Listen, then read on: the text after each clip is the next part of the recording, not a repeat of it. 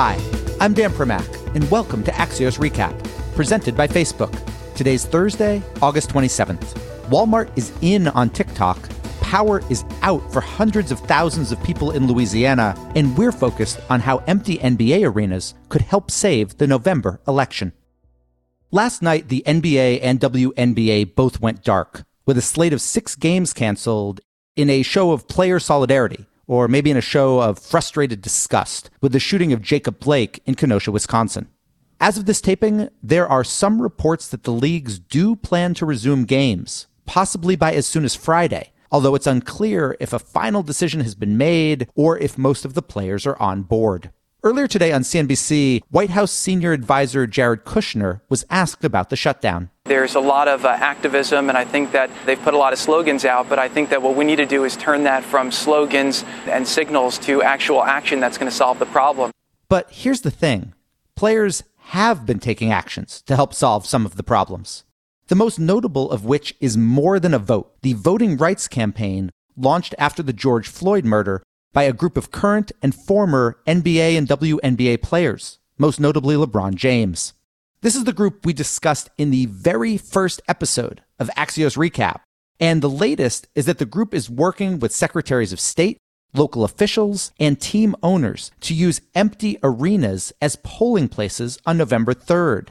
That means that in Atlanta, for example, State Farm Arena, which is right downtown, will be converted into the city's largest ballot box, which should help alleviate wait times while also allowing for social distancing. The same goes for arenas in Detroit and Charlotte and Milwaukee, plus several baseball and football stadiums. It's a tangible action to empower citizens driven by pro athletes. But it's also one that is not without its practical challenges, namely the need to find enough poll workers, preferably younger poll workers, as so many older ones have understandable safety concerns due to COVID-19. In 15 seconds, we'll dig in deeper with WNBA player and More Than a Vote co-founder Renee Montgomery. But first, this. We're joined now by Renee Montgomery, a player with the WNBA's Atlanta Dream, who opted out this season to instead focus on issues of social justice. Renee, before we get into More Than a Vote, just given what's happened over the past 24 hours, I'd like your thoughts on what you've seen from your peers, and also if you believe that the WNBA and NBA should continue their seasons. Yeah, so what I've seen is unity, and not just unity in the WNBA, but I've seen unity in the NBA. Now you're seeing it in other sports leagues. You know, you're starting to see just across different platforms, athletes are standing together. So what I've seen is everyone understanding that this is a larger problem than sports, and everyone putting that priority ahead. Whether or not they should continue is on the athletes. I think if the athletes say that they need 3 weeks or 4 weeks to get their mind together, if they need time to think about it, then you have to give them time. Some people like to play it out. That's your escape. If all the athletes feel that way and they vote on it and the athletes want to play and make that their platform to escape, then allow it. But I don't think there's a right answer. I think it depends on what do the players want to do. Chris Webber made comments on TV last night where he said everybody vote, but also implied we might be beyond voting as a solution. In the context of More Than a Vote, how do you think about the idea that a lot of people may have lost faith in that part of the process? Yeah, I don't think you can ever lose faith in the process. You know, people would want you to lose faith in the process because you don't realize what the process can do. Obviously, there's law and order, there's government. And if you want to affect change, you have to be interested in the government that governs you. So you can never forget that process. However, voting alone, that should be step one. That should be the mandatory basic thing that anyone does. You vote. And then after that, you need to pay attention to what's going on in your community. And I think that's more what Chris is talking about in a sense of there's more things that need to be done, but you have to start with voting. The very first episode of this podcast we did back, I guess, in June, we talked with Jalen Rose about More Than a Vote. Talk to me about where it is now and this program or this effort, I guess you could say, to get pro sports arenas, NBA, WNBA arenas to become polling places in November. Yeah, it's been successful. You know, if you saw even the Dodgers opened up their stadium for it, the phase it's in now is, okay, you have this big space, people have to work in it. It's now trying to get young workers because, as we know, the older generation is who used to work the polls typically, and now they can't, just to be precautious because of COVID. So figuring out a new system, new people volunteering. It's one thing to kind of try to engage people to go vote. It's another to engage them to take an entire day and work the polls. How do you make that pitch? When LeBron James is leading the way, I think it sounds better, and I also think that there's people right now that protest all day. There's people that all day are standing out here in Atlanta in Centennial Park protesting. So for them to now not be protesting, but to be working the polls and feeling like they're creating change, I could see that being an easy sell. What is the most important part about using these arenas? Is it in part that they'll be so much larger so you shouldn't at least have the same sorts of lines we see in certain cities on election day? Is that it? Is it also that people always seem to know where the arena is in their town? They might not know where the school is or the church is where the voting takes place?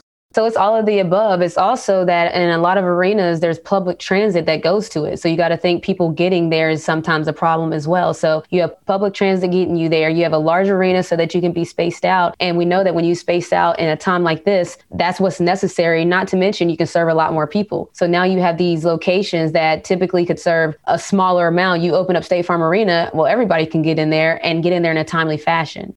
Renee, I just wonder, it's one thing for arenas and arena owners to open the place up. It's another for the local governments to be able to do this since they've often used the same voting places for generations. Has it been a hard sell to convince them to change their logistics with a couple months to go? Listen, I haven't been in those type of conversations. I do know that it is a process. You can't just up and do it. You have to follow the guidelines. You have to make sure it's above board. So if anything, it's not necessarily people not wanting to do it. It's having the manpower to do it all and make sure that it's done properly so that it's correct. So I'm not in the rooms where they're doing that negotiation, but I do know that that is a part of it. More Than a Vote is officially a nonpartisan organization.